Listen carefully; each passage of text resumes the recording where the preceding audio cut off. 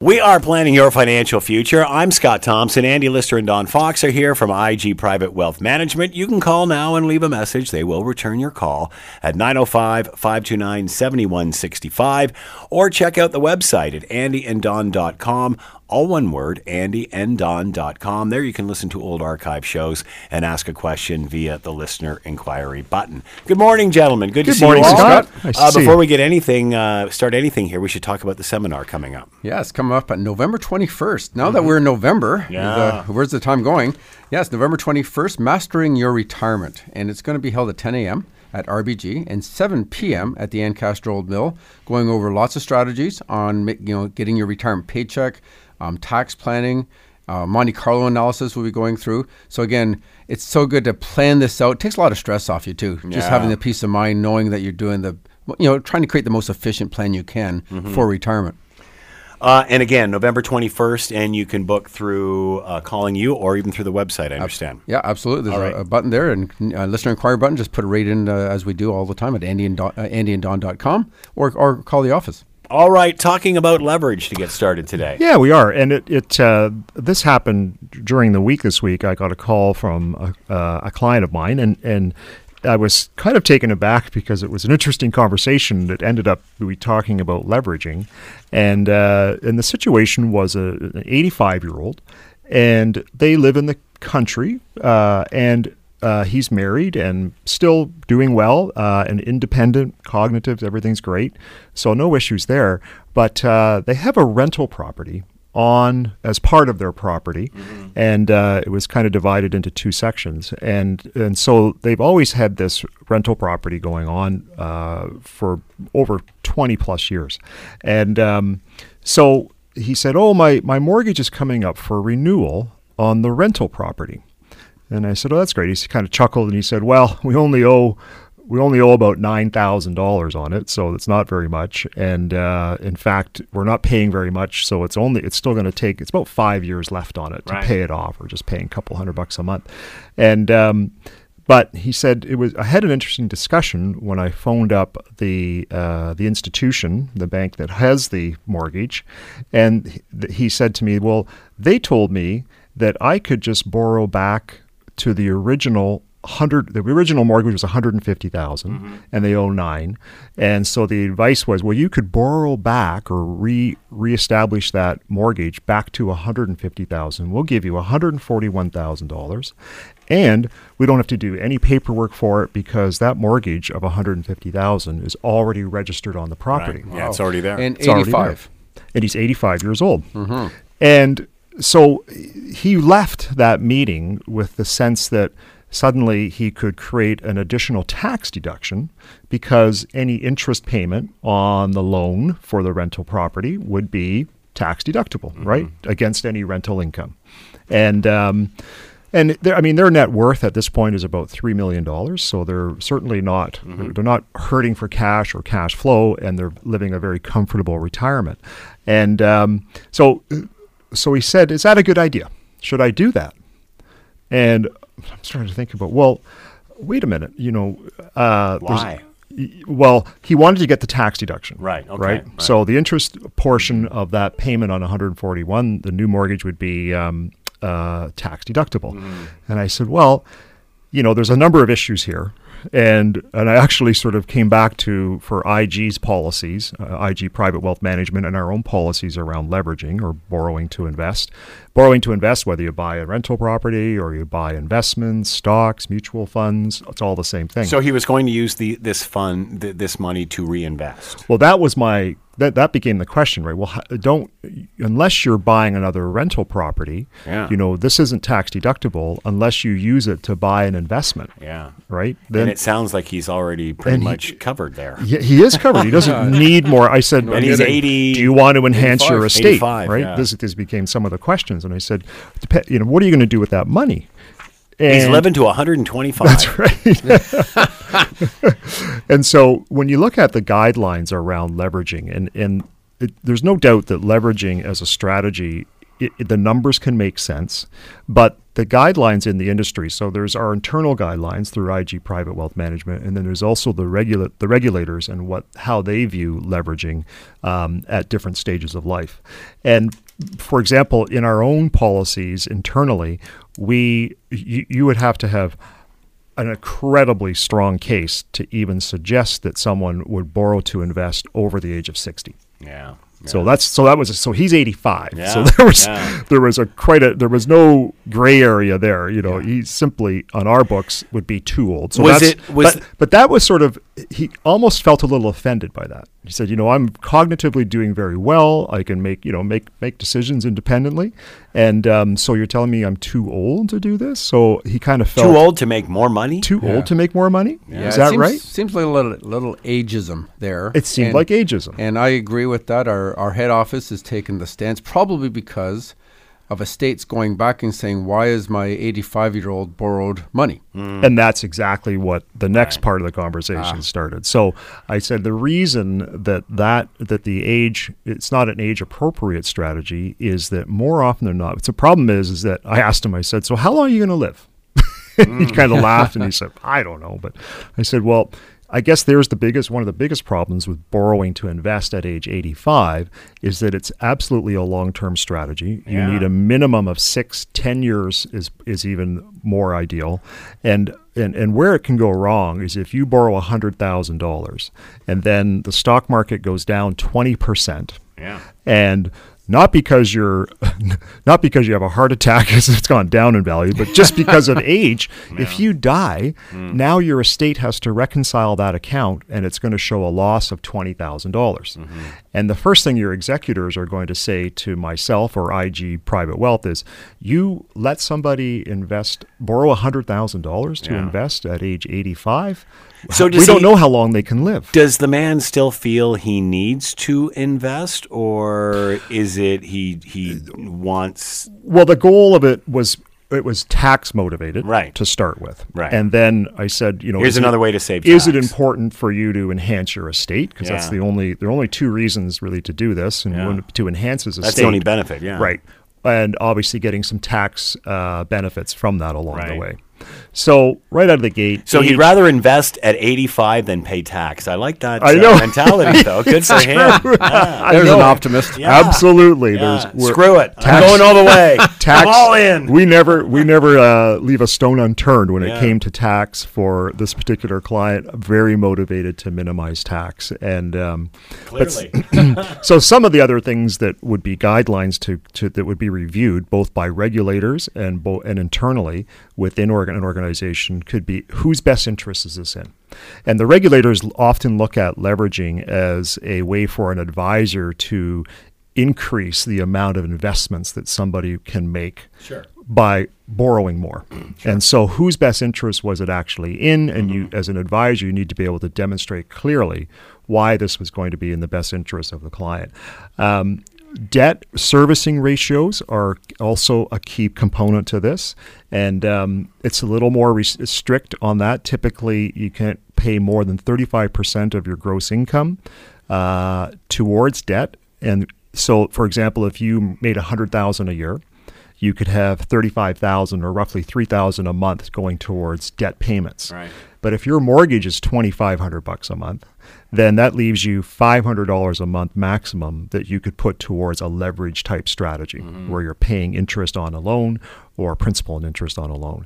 The next criteria is going to be your net worth. You can't leverage more than you can't leverage more than 30% of your net worth. So if you had $1 million net worth, you couldn't leverage more than $300,000. Right. So 30% of your net worth. In this case, $3 million net worth, $900,000 would have been the limit based on that restriction with no other debt. The next category would be your investment knowledge. And in general, when we ask somebody, when they set up an account like this, how would you rate your investment knowledge? Would you say it's none or novice, fair, good, or excellent? And if you're novice or none, then you wouldn't qualify. You have to have at least a fair, good, or excellent investment knowledge. The next category would be your risk tolerance. And this plays into how a leverage strategy works. Is more often the case is that you're going to be buying higher volatility investments, higher risk investments. You want investments that grow in value, and I'll explain why in a second. So your risk tolerance needs to be high. So on a scale of 1 to 5, you've got to be a 5. Yeah. You've got to be at the top. Your time horizon has to be at least 10 years is preferable. And logistically, all of this, when you're leveraging, needs to be set up in separate accounts. And sometimes it can be done through sub-accounts in a line of credit. It can be done by completely setting up a separate loan, a separate bank account to deal with the leveraging structure. And it's important to do that so that the know your client information can be, and the risk profile of that account can always be tracked. And also, too, for tax purposes, when CRA, if they were ever to audit your leverage strategy, you can clearly single out. You don't want to commingle your investments or anything to do with a leverage strategy. So keeping them separate and distinct is an important criteria. So on top of that, we have to do annual reviews of every leverage. And make sure it still makes sense. Has anything changed in someone's situation? Reverse mortgage lending, I know Don's going to talk about this in our next section, is not allowed. We have to do a complete financial planning analysis through our financial planning software to show the benefit of the strategy. And so typically, if you think about it, the concept, if you can borrow today and make at 3.5%, let's say, if you've got an investment that you put that into that earned dividends of 3.5%, so you're paying 3.5% interest, now you have dividends or earning 3.5% interest, it's basically a wash. Yeah, you're not making any money. You're relying then strictly on the growth of the money. Right. So the more efficient way to leverage is to buy an investment that is growth oriented. In other words, it produces no income. Yeah. So that you get the full deduction of the interest. So if you took a $100,000 loan, for example, at 3.5% interest, you would pay $3,500 a year of interest. That's fully tax deductible, $291 a month. If you're in the highest tax bracket, you're going to save almost $1,900 of tax. So your net out of pocket per year is $1,628 a year. And if you look at that strategy over 10 years, if you could average 8%, your $100,000 would grow to $216. Now you decide to collapse the strategy, cash it all in. How do you end up? You'd pay back the $100,000 because you only paid interest only. So now you're left with $116,000, which is a capital gain. Half of that's tax-free, half of that's taxed. $58,000 is included in income. At your marginal tax rate, you're going to pay about $30,000 in tax. So at the end of the day, you're going to end up with about $86,000 left over. You've paid about $16,000 in interest over the years out of your pocket. So your profit was $70,000 on $16,000 investment, which is pretty damn good. It works out to a compound return of almost 30% per year. So when you look at the numbers, leveraging is exciting, but there's so many pieces and moving parts. It's a very specified area. You need to talk to your financial planner to make sure it's right for you. We are planning your financial future. I'm Scott Thompson. Andy Lister and Don Fox are here from IG Private Wealth Management. 905-529-7165. Call now. Leave a message. They'll get back to you. We're coming right back.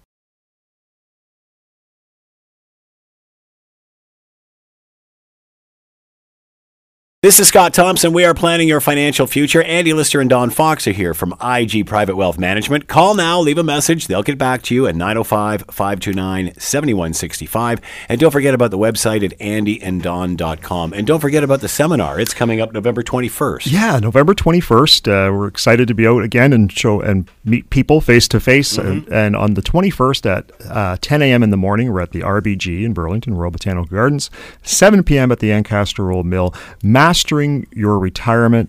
And one of the things I was going to mention is when we're thinking about this process, there's three areas that we're three areas that we're going to talk to people about: longevity risk, how to deal with that, inflation risk, how to manage that during retirement, and one of the other big ones, which is poor early returns. We call that sequence of returns. So if you get poor early returns at your start of retirement, how do you best deal with that as well? So November 21st is the date, and we'll look forward to seeing people there. All right, and you can register either by calling 905-529-7165 or through the website at andyanddon.com. Going to talk about reverse mortgages. Yes, we are. And it kind You of hear about these a lot. Yes, and they're getting more and more popular. And it kind of goes, kind of with what Andy was just talking about with leveraging. Yeah. Okay, except it's a little different. Now you're borrowing money on your house.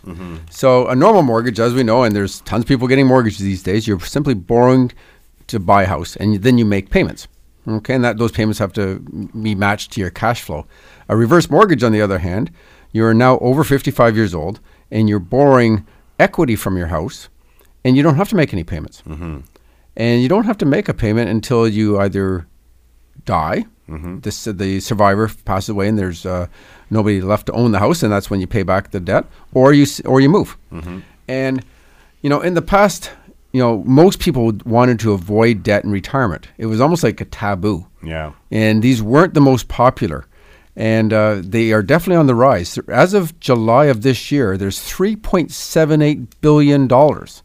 Billion. Which is 26% higher than the same time last year. So there's been a massive growth in reverse mortgages in the last year. And why do you think this is? Well, we've talked about this lots of times. In fact, our seminar is going to be addressing some of these issues.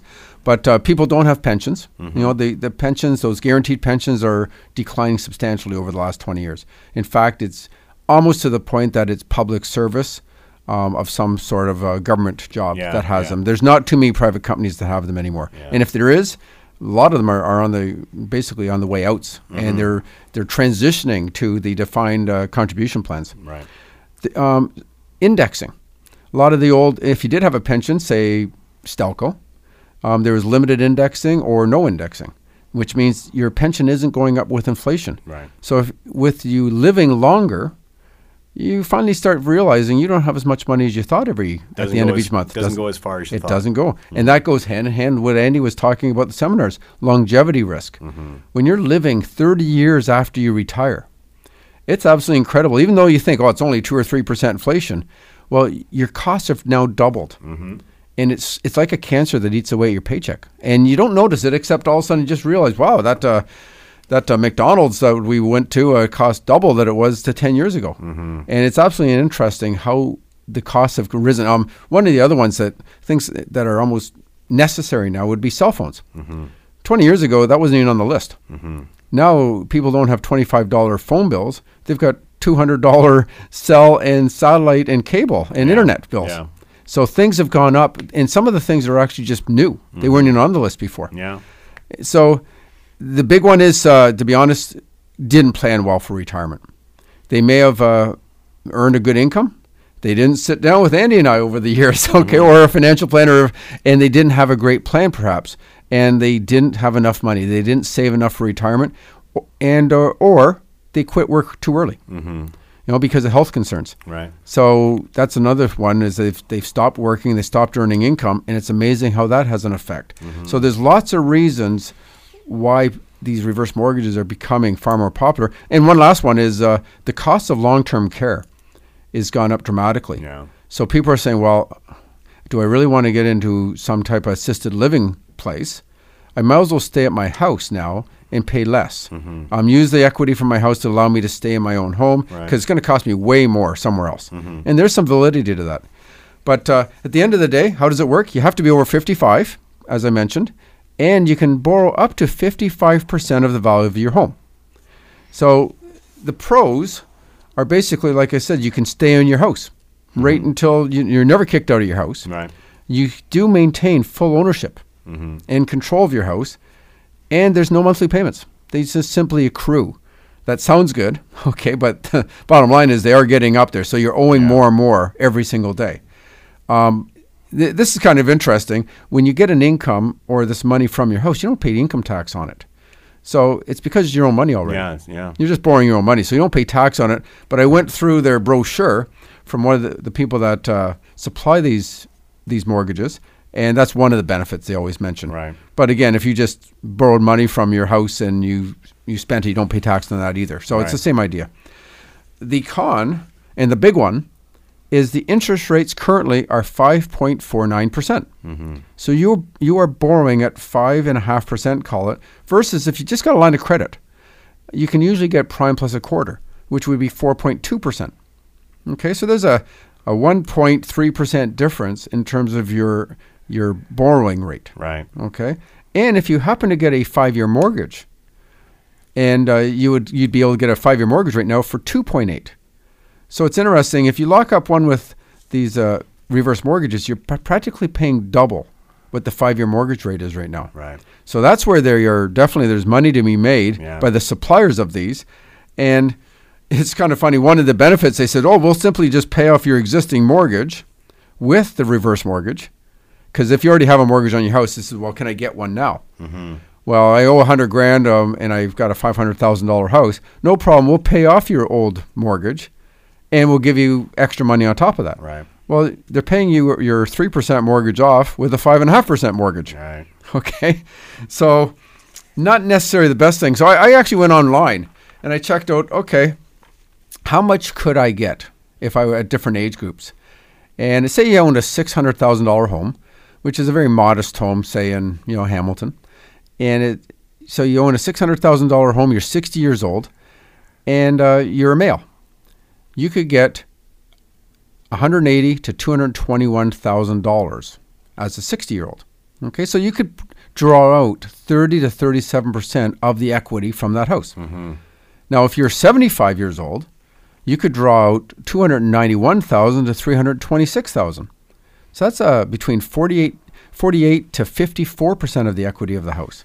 So the older you are, the more you can draw out. Right. Because basically they're looking at the actuarial tables. How long are you going to live? Right. Okay. And how much risk is there for the person lending you this money? Because Right. you're not making payments. Yeah. And as a female, it's kind of interesting. You took a 75-year-old male, you can take out about 54% of the max. If you're a female, you can only get 49%. So you can get $259,000 to $296,000. The reason is females generally live longer. They live longer, yeah. Okay, so again, they're looking at how long you probably will end up in that house. So I kind of did a little bit of math, and I thought, I know Andy and I have not been big fans of these over the years because I'm always thinking there might be a better alternative. Right. And one thing is, if you are early in the retirement games or if you're still working, get a home equity line of credit. Get the most you can. There's no cost. If you don't owe any money on it, it's not a problem. Yeah. They don't charge anything.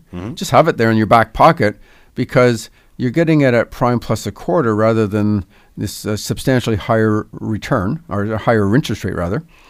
And so I looked at it and said, let's say you owned a $600,000 home and you wanted to say, okay, we're going to take out $150,000 in a reverse mortgage. Well, you lived there for 15 years. That interest, that $550,000 would grow to $285,000. So by the time you left that house, basically half the house is now going back to one of the companies, and you got the other $300,000. If you use the home equity line of credit, you would have got $246,000 would have been your debt from the $150,000. So a savings of $39,000 in 15 years. Yeah. That's outstanding. Like that's a lot of money. $39,000 simply by using a home equity line of credit versus a reverse mortgage. Right. Now, if you happen to say, okay, I'm going to lock this in at 2.8%, which is the current lock-in rate in our line of credits currently, your $150,000 would have grown to $209,000. Okay, so again, this is now a difference of $76,000 compared to a reverse mortgage. So what does this mean? Well, if real estate prices did not rise at all in that 15 years, and I guess some people would say, well, that's never happened. They always go up. Well, funny enough, that is not the case. Okay, go back to 1989. Back 1889, it took 13 years to get back to even.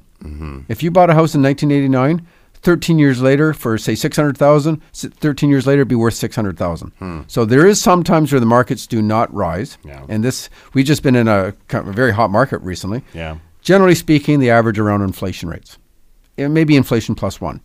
But at the end, bottom line though, is the equity you would end up with this house 15 years later is $315,000 if you use a reverse mortgage, $354,000 if you use the line of credit, and $391,000 if you got a fixed rate. So substantially different. And it's kind of interesting. Garth Turner, he used to write an article a lot, and he says, oh yeah, reverse mortgage are a great strategy if you hate your kids. And you can see why, because you end up leaving a lot of money. There's a lot of cost to it. Yeah. And if you have no other solution, there's no other way you can, because you didn't plan this out early enough. And this is the key. This is, if you plan this out way ahead, you could have used a home equity line of credit. Right. But if you all of a sudden just caught you off guard and you say, wow, I'm out of money, what do I do now? You've really limited your choices. Right. And these are an option. And for a lot of people, it makes more sense to stay in that house. Sometimes you need to do renovations to sell the house. So if you spent maybe $30,000 on the house might be worth another $60,000. So it's a good investment. And if that's the case, if it's only a shorter period of time, the interest rate really doesn't matter much. Yeah.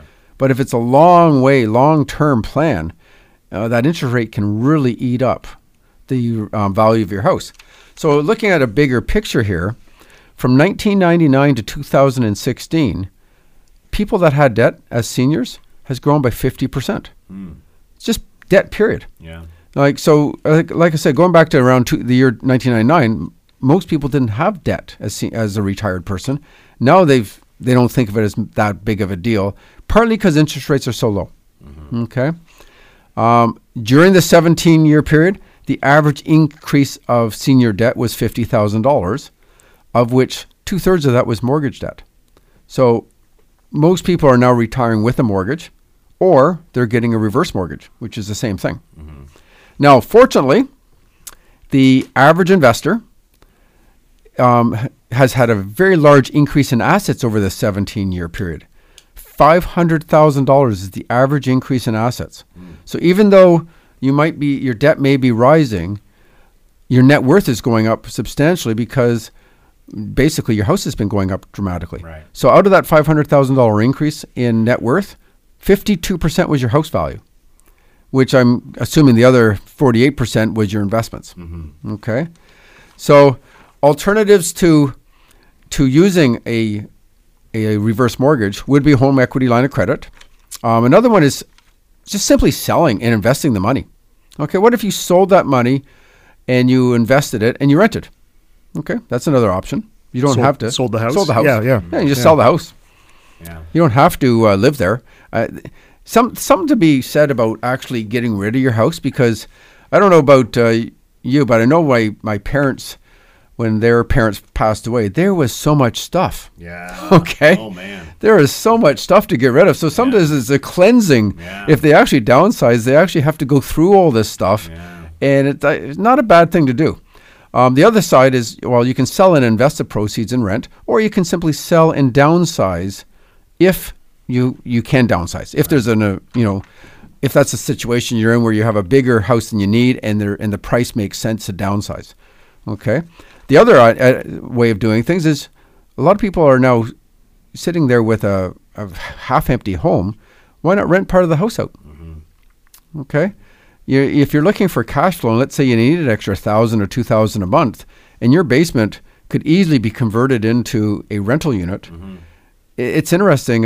What a great solution. People are looking for rentals everywhere. Yeah. And you've actually have somebody live in your house. If you're vacationing a fair bit, it's not bad to have somebody at your house anyway. Yeah. In fact, I just had a client of mine. She's vacationing for 3 months, and she's going to rent her house for 3 months. Yeah, great. And, perfect idea. If somebody's going to do a major renovation, they can live in it 3 months. But why have this massive asset without earning an income? Yeah. Okay. And lastly, is just have a great retirement plan in the first place. Sit down with a financial planner way before this. And again, going to our seminar, there's so many things that people aren't thinking about. And unfortunately, people often think about their retirement while they're in retirement. Yeah. And the planning that goes ahead of time so that you can have a very efficient retirement. So you don't have to have your back against the wall saying, oh boy, I'm out of money. I have no other choice but a reverse mortgage. Well, talk to a financial planner. There may be other choices. And as I mentioned, here's 5 different ways you can get around it. It's not to say that a reverse mortgage isn't the answer. it might work for your situation, but there might be alternatives. And I can't stress it enough just to go through that meeting, because it can just take that stress off you. Because quite often, if you're only talking to a person that sells reverse mortgages, that is the only solution. Yeah, okay, good point, yeah. There's no other one. And so, as Andy was going through leveraging for seniors, this is really a leverage for seniors at a very high interest rate. So, like I said, it's going to decrease your inheritance that you're going to leave to your kids, if that's the case. And there might be other alternatives. Speak to your financial planner. We are planning your financial future. I'm Scott Thompson. Andy Lister and Don Fox are here from IG Private Wealth Management. Call them now and reserve your spot for the seminar coming up November 21st at 905-529-7165. And check out the website at andyanddon.com. That's andyanddon, all one word, .com. We're coming right back. We are planning your financial future. I'm Scott Thompson. Andy Lister and Don Fox are here from IG Private Wealth Management. Call now, leave a message. They'll get back to you at 905-529-7165, and check out their website at andyanddon.com. 2 ways you can sign up for the seminar coming up November 21st. Absolutely. There's no reason. You can email us through the link here on the CHML webpage. Right, planning for your financial future. Listener inquiry button. That's an excellent way. Leave your, we'll have your email address, obviously, but tell us which session you'd prefer to attend. Mastering Your Retirement at the RBG, 10 a.m. in the morning, or Ancaster Old Mill at 7 p.m. in the evening. Or you can call us right now on the weekend at 905-529-7165. The voicemail system, you can leave the same information there. Right. Callback number and your email would be great. We'll confirm that you have a seat and that you're in. November 21st. Going to talk about GICs here. Yeah, this is something that still is it's still a popular investment, and it's certainly pushed by banks and financial institutions because it was sort of the bread and butter for years and years. And I think that the interesting thing is that many investors have the impression that they pay no fees when investing in a guaranteed investment certificate, or a GIC, as it's often called. And the truth is that the interest paid on a GIC is much, much less than what the bank earns, because they turn around and invest that money or loan it out. It could be in the form of a personal loan, it could be in the form of a mortgage, etc. And so the difference between what a bank will pay you for a GIC and then what they turn around and use your money, doesn't just sit on a shelf, they use your money, loan it out, that's called the spread. And the spread is sort of an opportunity cost. So it's the amount of money that is earned by the bank to boost their profits. Okay. And so even though you don't pay a fee in the sense of a dollar amount for your GIC certificate, the bank is clearly making significant money by using your money. And so that is the fee. So the alternative is, well, why wouldn't you invest in the same thing that the bank is doing? So it's not easy necessarily to set up a loan system or a loan structure for your money with somebody else. But from simple, you can look at a mortgage-based mutual fund, or these are called income funds, monthly income funds. They often have a significant amount of residential mortgages in them. So you're earning a rate of interest relative to what current mortgage rates are. So it will fluctuate. So that's one difference than from a GIC, but it's going to be a higher amount of interest based on mortgage rates, not GIC rates. And certainly people will go through lawyers to arrange second mortgages or even first mortgages, where basically a contract is drawn up and a full-out mortgage on a property. You've lent the money, and you are now collateralized on that property until that mortgage is paid off. Again, making the same amount of interest or that the bank would be making. You're not paying the spread. And so if we were to look at an example, let's say somebody bought a $100,000 GIC, and in this case, they were willing to pay you 1.75% per year. So on your $100,000 over 3 years, you'd make $1,750 in year one, $1,750 year two, $1,750 in year three, for a total of $5,250. But what's going on behind the scenes is that the bank has now loaned out your $100,000 in a combination of personal loans, mortgages, and so let's assume that they can earn 4.45% on your money. So each year one, they make $2,700. Year two, they make $2,700. And year three, they make another $2,700. And now you want your money back, right? So at the end of the 3 years, you get back $100,000 plus $5,250. The bank during that same time period earned $8,100 on your $100,000. Mm-hmm. And so when you look at the actual breakdown, then you've got almost 61% of the profit was paid to the bank, right, and you only got 39% of it. So how much risk are you taking on if you bypass the bank and direct your investments right into a mortgage, right? And so clearly, you want to do proper underwriting on a property. If you're using a lawyer to place a mortgage, if you're buying a mutual fund, you hand over all of that responsibility. And so it's very simple, but you pay a small fee in that mutual fund. So you might lose 1%, but you're not going to pay as much as you would by using the GIC. Now, we haven't even got into tax implications of what a GIC does, and today you find it very difficult or hard-pressed to actually make a rate of return over and above inflation by the time you pay taxes. I know we were probably just looking at what the rates would be on a 1 year, 2 year, 3 year, 4 year, or 5 year GIC. Right, and a 5 year GIC is paying about 2%, and you're getting about 1% on a about 1.2% on a 1 year GIC. Yeah. So it's kind of the range, nothing particularly good. And again, that's all interest that's taxable too. And inflation today is about 2%. So you're literally going sideways in terms of just a straight up measurement. But in general, and this has been the case for many years now, that the after-tax return on a GIC is below inflation. Right. And it's hard for people to believe that. They're actually going backwards or losing purchasing power, but they're literally shrinking the value of their net worth if you have too much exposure in GICs. And not only that, I mean, in a recent estate that I was helping a client with, the mother-in-law had 23 different certificates that involved paperwork that is still in the process of being handled. So GICs, the more you have, the more complex it gets for your administrators or your power of attorney, whoever's going to take over this. So just be careful. It's the right investment maybe for a piece of your puzzle, but again, meet with somebody, meet with a financial planner, talk about your estate situation, and your GIC is the right investment. We are planning your financial future. I'm Scott Thompson. Andy Lister and Don Fox are here from IG Private Wealth Management. Call now and book your spot for the November 21st seminar, 905-529-7165.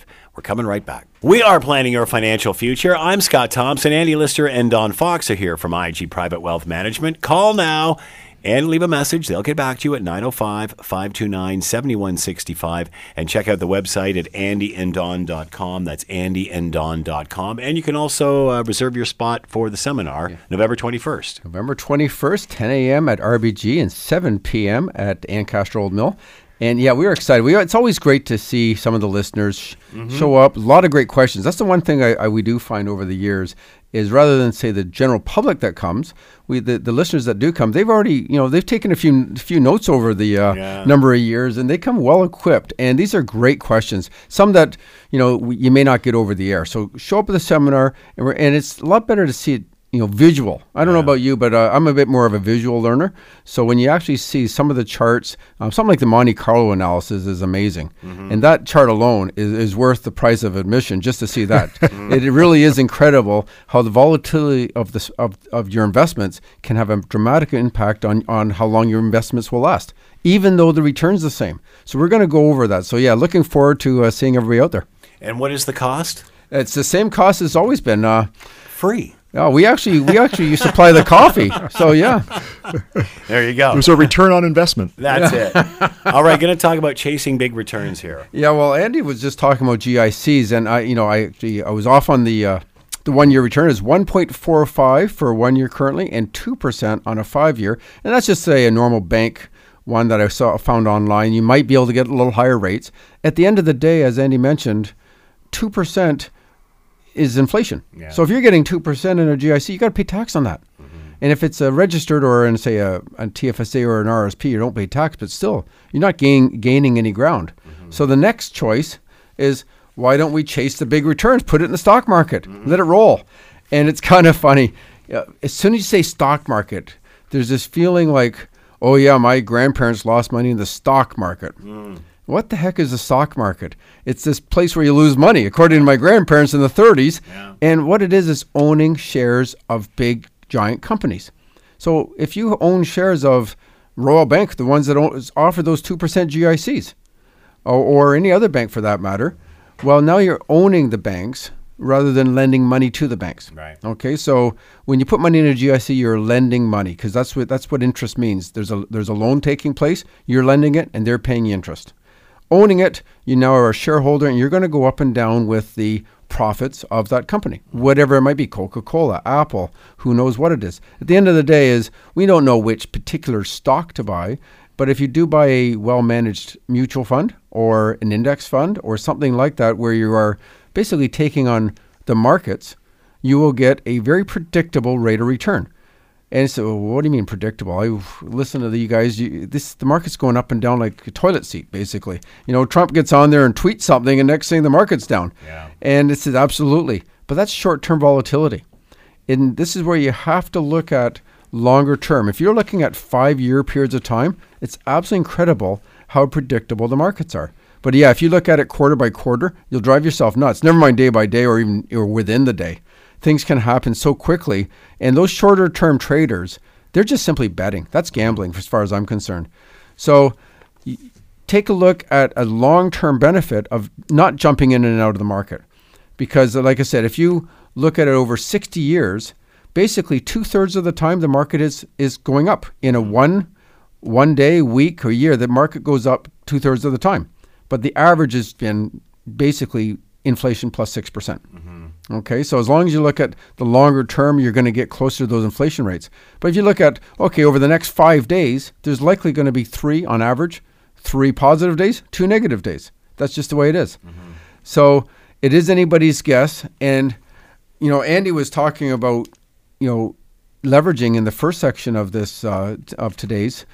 And you look at that and the volatility of that. If you're trying to gamble with your own money and putting it short term, you can imagine people that borrow for it. And this is interesting. I was looking at, had you put, say, you borrowed $100,000. Now, there's a few financial planners in the last decade that suggested you borrow some money and you let the investment pay the loan payment. And I said, that couldn't be more risky if you want to be. Yeah. Because now, if the market's starting to drop, you're now selling shares to make the loan payment. And I said, okay, that's exact opposite. We're using cash flow to make loan payments in an investment loan. And that's the only way to do this, because I do know, unfortunately, of a few occasions where there was such as the 08 or 09 market crash. You go back to, and that's really, when I say crash, we'll get to that in a second. But the bottom line is, when it goes down and you're pulling money out, you're selling the investments when they're down. Yeah. Terrible way to make payments. Okay, and it ended up, they actually demolished the whole thing, and they in all the cases that do that, they end up imploding, and they just don't work. So there's this one chart we have, and it's a fantastic chart. It just basically goes over every year and shows, and they put little stacks each year, whether it was negative 30%, negative 20%, negative 10%, 0 to 10%, and then on the positive side, 10% up, 10 to 20, 20 to 30. And 30 to 40% increases in the rate of return. It's highly stacked to the right of 0. You're saying about 2/3 of the years are positive.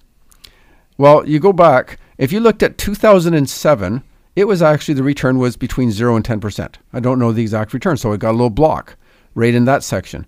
2008 is the worst one in the past. This goes back to 1948, so it goes back. And it was the negative to 30 to 40%. Well, funny enough, which was the most positive year, plus 30 to 40%, was 2009. So on one end, you're losing. The next end, you're winning. But this is why I said, if you looked over the 5-year span, it's very predictable. And so when you're looking at your financial plan and the longevity risk, do not exclude this asset class. This is one of the few asset classes that will beat inflation after tax and help your retirement. We have been planning your financial future. I'm Scott Thompson. Andy Lister and Don Fox have been here from IG Private Wealth Management. You can call now and book your spot for their November 21st seminar at 905-529-7165 and check out the website at andyanddon.com. That's Andy and Don, all one word, .com. Thank you, gentlemen. Thanks, Scott. Thanks very much.